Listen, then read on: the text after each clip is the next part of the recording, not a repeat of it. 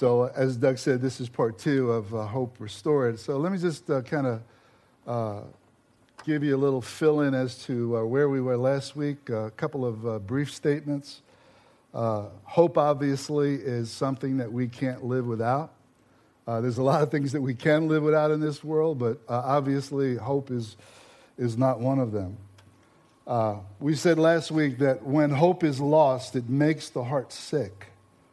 But when hope is restored, it becomes a source of life. And that's a no-brainer. So we want to cultivate hope. We want to find out how to increase and abound in hope. We also said that hope for the future is power to live in the present. In other words, hope isn't just something that is for someday out there. It enables us, it empowers us to live in the present in spite of some of the very negative and difficult circumstances that we may have to face. And also said last week that too often we want God to change our circumstances while God is wanting to change us through those circumstances. And that's an important lesson for us to learn, to submit to the sovereignty of God, to trust in God, even though we may not have a full understanding of what God is doing. And then I said this too, biblical hope is not wishful thinking, but a confident expectation in the future based upon the promises of the one for whom it's impossible to lie. So that is kind of an overview of where we were last week. Let's just have a quick word of prayer. Father, we pray that the Spirit of God would give to us wisdom and revelation in the knowledge of you, God, and that we would come to know what is the hope of your calling this morning. And we pray this all in Jesus' name. Amen. So there was the guy, and his name was Guy. Okay, so the guy's name was Guy, right? So Guy he purchased a parrot, a talking parrot on Craigslist. Got a really great deal. The bird talked incessantly. The only problem is, this is something he always wanted. The only problem is that the bird used foul and offensive language. Okay, it used crude and coarse speech, and so Guy tried to retrain the bird, tell the bird, wholesome words, wholesome phrases. And everything that he tried failed, and to the point where he got absolutely frustrated. And he said to the parrot, if you don't stop talking, cursing, I'm going to stick you in the freezer. And with that, the bird blurted out a bunch of superlatives. Is that right? Explicitives or whatever. So I'm fracturing that word anyway. Yeah, anyway, so the bird started cursing. So with that, he stuck the bird in the freezer and waited. And about 5 minutes passed, and he heard coming from the freezer, okay, I give up. I won't curse anymore. So he takes the frantic bird out of the freezer, and the bird says, I just have one question. What in the world did the chicken do?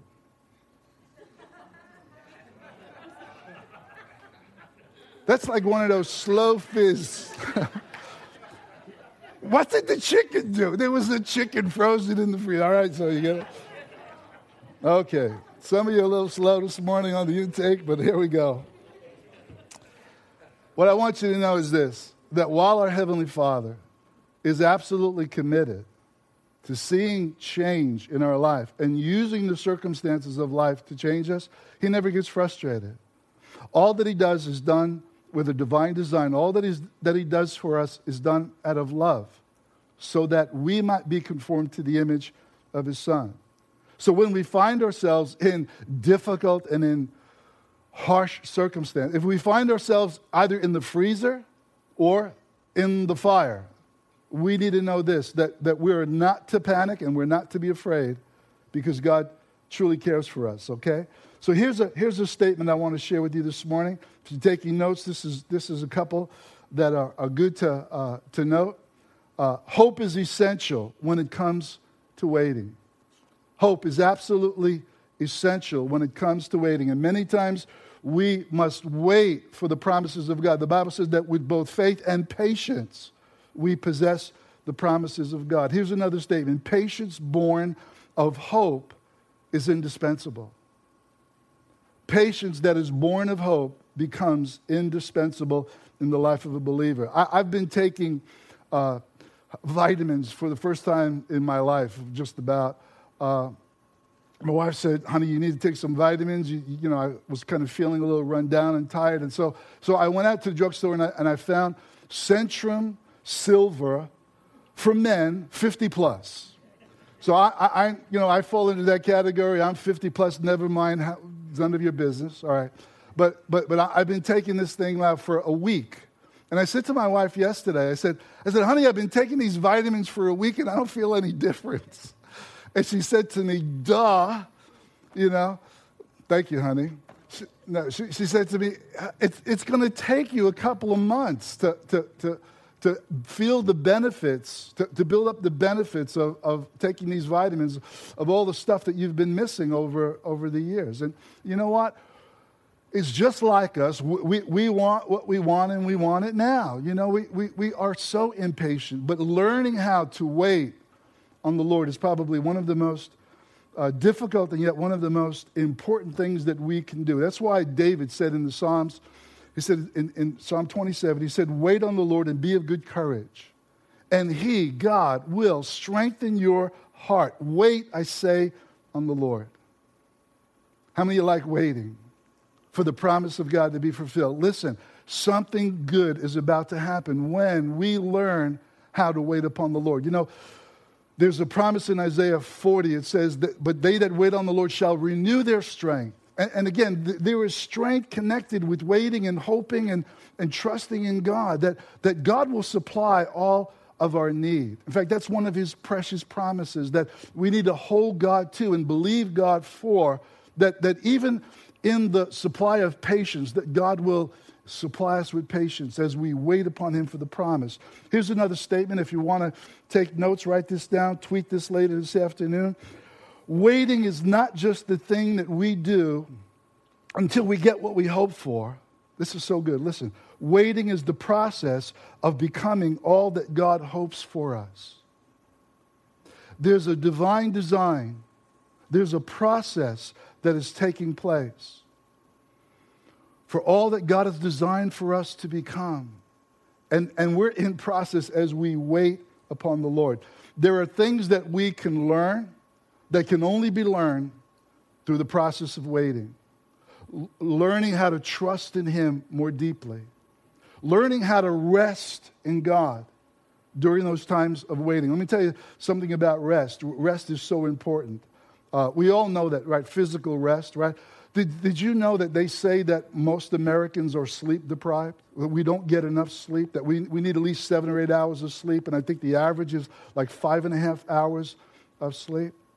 My wife and I were so committed to getting rest that a number of years ago, probably about 10 years ago, we purchased a Tempur-Pedic, memory foam mattress, the 10-inch one, and it was like really, really expensive. It was like 3 times the amount of a regular mattress. And we figured that it was worth the investment because rest is so important. Now, if that's true about physical rest, how much more true should we be investing in discovering the spiritual rest that God has in store for those who love him and are called according to his purpose? One of the things that I want you to know is that we can enter into this rest even in the midst of adverse circumstances. And that's really when we need to rest the most, when we find ourselves in the midst of the freezer or in the midst of a crucible, that we need to learn how to rest in God, that it's going to be okay, that God's going to see us through, because never, never will he ever leave us nor forsake us. King David was anointed as king in his youth. He was still a young man, probably still in his teenage years, when Samuel poured anointing oil upon him and said, you're going to be the next king of Israel. But did you know that before David left the sheepfold and sat upon the throne, 20 years went by?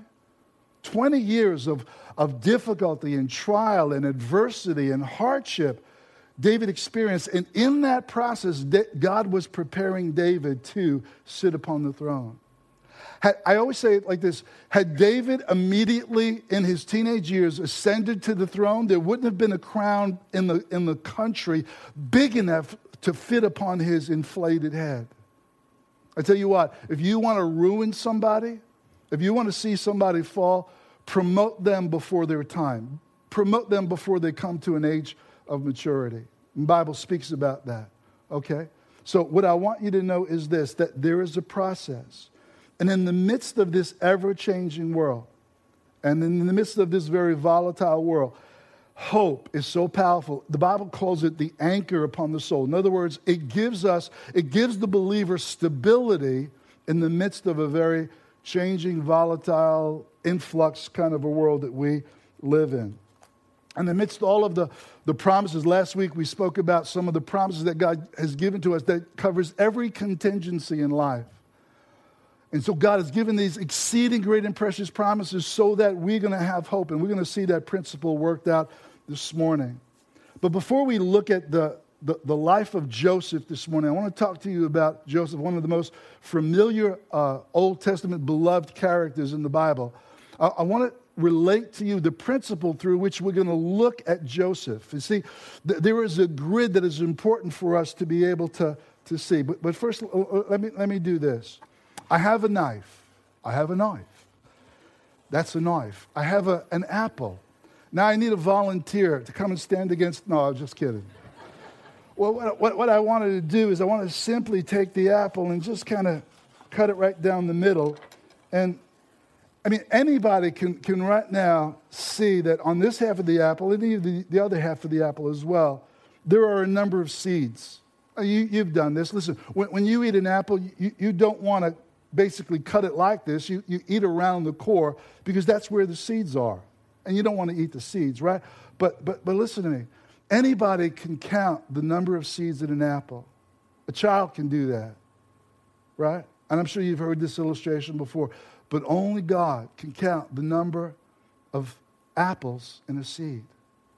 The potential of one apple seed has the ability to produce, the potential is to produce an apple tree. And how many apples over the course of the life of an apple tree, how many apples can be produced? I mean, literally hundreds. And from those hundreds of apples, how many seeds? And therefore, an orchard can grow. The potential.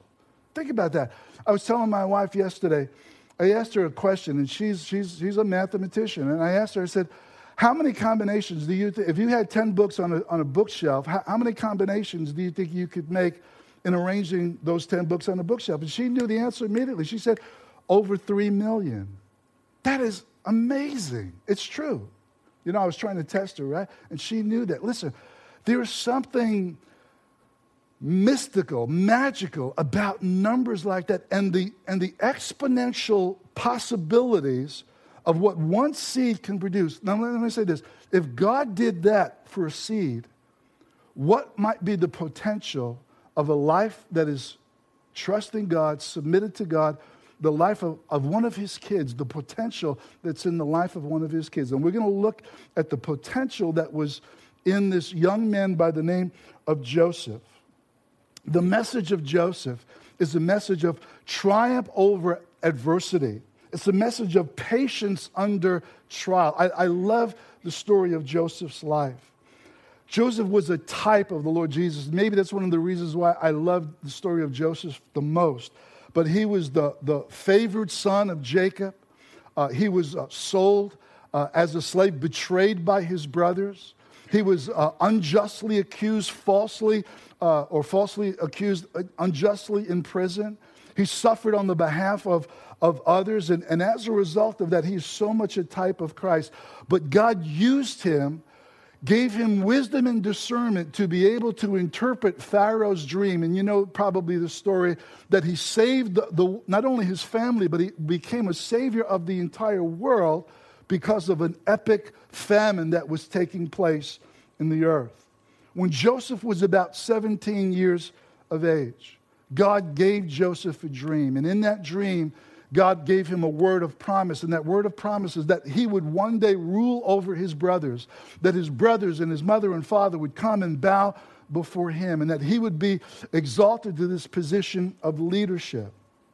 Joseph shared that story, and his brothers hated him because of that. They were jealous of him in the first place.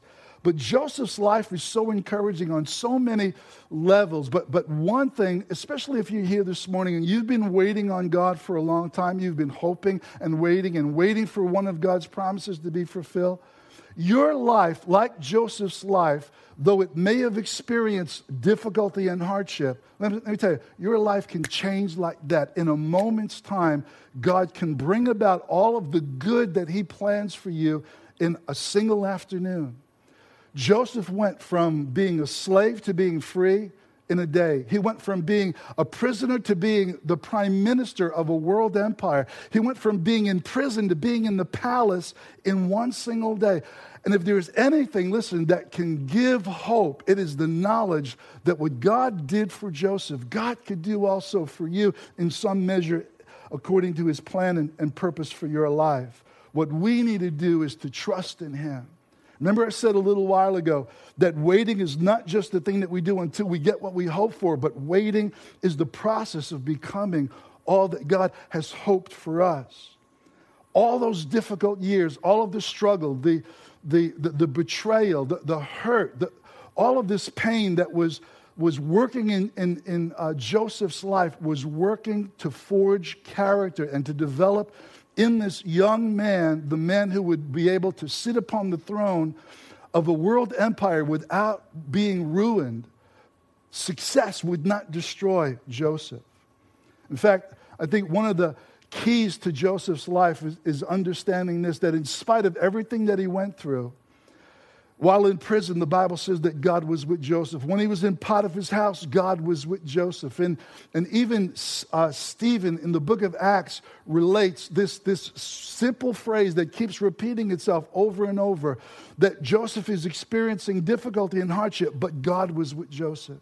And I want you to know that the commitment that God has toward his children is that he'll never leave you nor forsake you.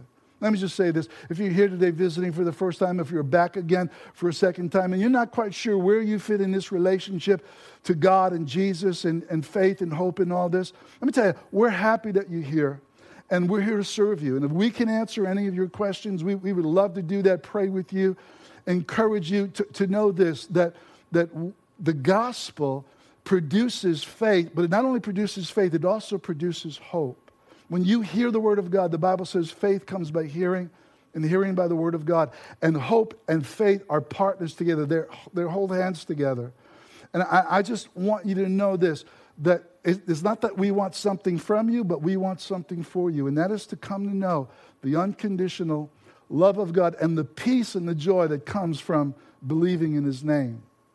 Hope, the Bible says, does not disappoint because the love of God is shed abroad in our hearts.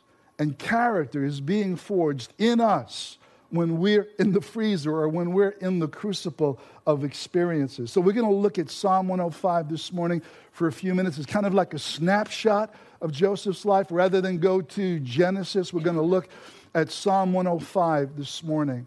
And like I said, it's kind of like a snapshot of Joseph's life. And it just kind of give us the update. And what's interesting about it is that Psalm 105 was written hundreds of years after Joseph's experience. So the writer of the Psalms is saying there is something for us to gain, something for us to know, something for us to learn through Joseph's life. And so he says this in Psalm 105, verse 16. He, God, called down famine on the land and destroyed all of their supplies of food. Now, what you need to know is that before the famine came, God sent a warning. And the warning was by the way of a dream that 7 horrible years were going to come, years of famine that would devour the 7 good years that were also going to be experienced, okay? And so God, whenever God sends judgment upon the land, God always gives a warning first, that we would flee from the wrath which is to come. And so it says in verse 17, he sent a man before them, Joseph, sold as a slave. He, God, sent Joseph as a slave. Wait a minute, time out, Pastor, wait a minute. Didn't you say that he was betrayed by his brothers? Oh yeah, he was betrayed by his brothers. And the evil intentions that they met were overruled by God's purpose. God was setting up his man to become the plan. He was setting up Joseph to be in the right place at the right time. And I tell you this, I know this, that we have come to the kingdom of God for such a time as this. God has appointed the year of our birth, the generation in which we would be grown up, because God has a plan and a purpose for every single one of us. It says in verse 18, they bruised his feet with shackles, his neck was put in irons. And there's a play on words in this verse in the Hebrew scriptures. And it literally, what it's saying is that the iron literally entered into Joseph's soul. That is, that Joseph experienced more than being put in chains. The chains went into his soul. In other words, Joseph not only suffered physically, but Joseph suffered emotionally. I mean, I could imagine Joseph, and when he was being carried away by the Midianites, his brothers there, he must have cried out saying, guys, don't do this to me. Please help me. You guys, I'm your brother. You can't do this to me. And the cries that must have gone out, they had to have stopped their ears from hearing his cries for help. And it says this, it says, till what he foretold came to pass, till the word of the Lord tested Joseph. I was reading a tweet this morning from C.S. Lewis, and it said this. It says, try to exclude the possibility of suffering, and you'll find that you have excluded life itself. Try to exclude the possibility of suffering, and you'll find that you've excluded life itself. In other words, it's going to happen. But how we handle suffering in this life makes all the difference. Joseph was tested. He was proved. He was tried by the word of promise that God had put in his soul so many years before. And he never lost hope. The king, the Bible says, Pharaoh, sent and released him. The ruler of the people set him free. Maybe you know the story. Joseph was an interpreter of dreams. And while in prison, he interpreted the dream of both the butler and the baker. The baker lost his head, but the butler was released. And Joseph said to the butler, the last thing he said was, please remember me to the Pharaoh. And it just absolutely slipped his mind until Pharaoh had a dream. And that dream was something that his magicians could not interpret. And Pharaoh knew that this was a dream that came from God. And so all of a sudden, the butler remembered and said, there's a Hebrew in prison who is an interpreter of dreams. And they summoned for Joseph. And Joseph, with the wisdom of God and the Spirit of God, had the plan that would not only ultimately save his family, but be a savior of the world from an epic famine. And then it says this in verse 21, he, that is now God, made him master of his household, ruler over all his possessions, to instruct his princes as he pleased, and to teach his elders wisdom. And if you know the story, Joseph was exalted. Only in the throne was Pharaoh greater than Joseph. Had given him authority to command and to instruct and to teach. What an exalted position. And that is a type of the Lord Jesus.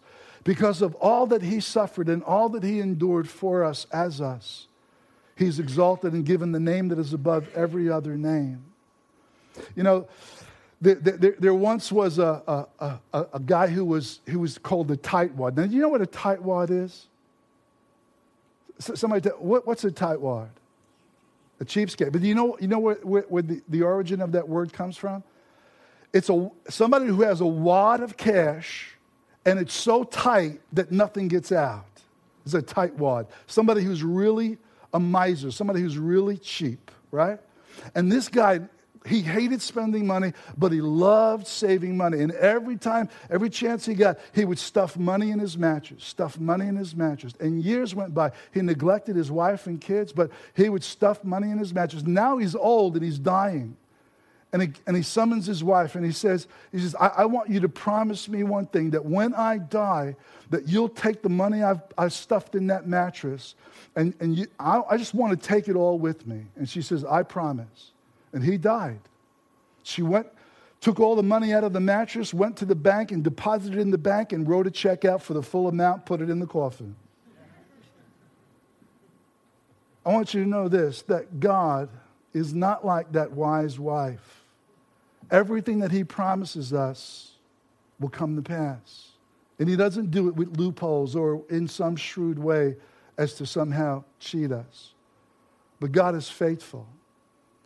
I don't know, do you know the faithfulness of God? I mean, you know it intellectually. You can read it. The Bible says that Jesus is called faithful and true. But do you know it experientially? When you know it experientially, you know it because you have a history in God. Because God takes you through various trials and adversities and various circumstances. And you come through the other side with the knowledge that God is faithful. You know that you know that you know experientially. Let me tell you, blessed is the man, blessed is the woman who has a history of God's intervention in their life. I would ask one question of Joseph. I would say, Joseph, was it worth it all? Was it worth the suffering? Was it worth the pain? Was it worth the imprisonment? And I tell you what, we don't really have to guess at Joseph's answer, because Joseph tells us at the end of his life, and we'll look at that verse in just a minute. But if we ask Jesus the same thing, if we said, Jesus, was it worth the great sweat drops of blood? Was it worth the stripes that were plowed into your back? Was it worth the cross? Was it worth it? I believe he would point to us and he would say, for the joy that was set before me, I endured the cross. It was worth it all. Your life can change in one afternoon for all the good that God has promised you. Do not lose hope. Hope and patience born of hope is indispensable. Yeah, Joseph's brothers despised him. They hated him. They envied him. And you know what? Pilate understood that it was for the same reason of envy that the Jewish leaders wanted to see Jesus crucified. The remarkable thing about the story of Joseph's life is how he responded to his circumstances. Instead of becoming bitter and angry, instead of becoming resentful, playing the victim card, instead of doing all of that, Joseph submitted himself to God's plan. He had an understanding that God is with me. And if God is with me and God is for me, who can be against me? I mean, several thousand years later, the Apostle Paul would write that great statement in Romans 8:28, and we know that God works all things together for the good to those that love God and are called according to. Well, Joseph works that out. He lives that out in the reality of his own experience. Jesus likewise submitted himself to God. He drank the cup of the wrath that we deserved to drink, became our substitution. Instead of becoming angry and bitter and resentful, Jesus modeled what forgiveness is all about and said, Father, forgive them. I'm going to tell you something. By committing himself to God, both Jesus and Joseph allowed God to bring their future destiny to a reality by submitting themselves to God. So I want you to take away this morning this simple truth that God takes care of what we entrust to him. Therefore, we don't have to panic and we don't have to be afraid.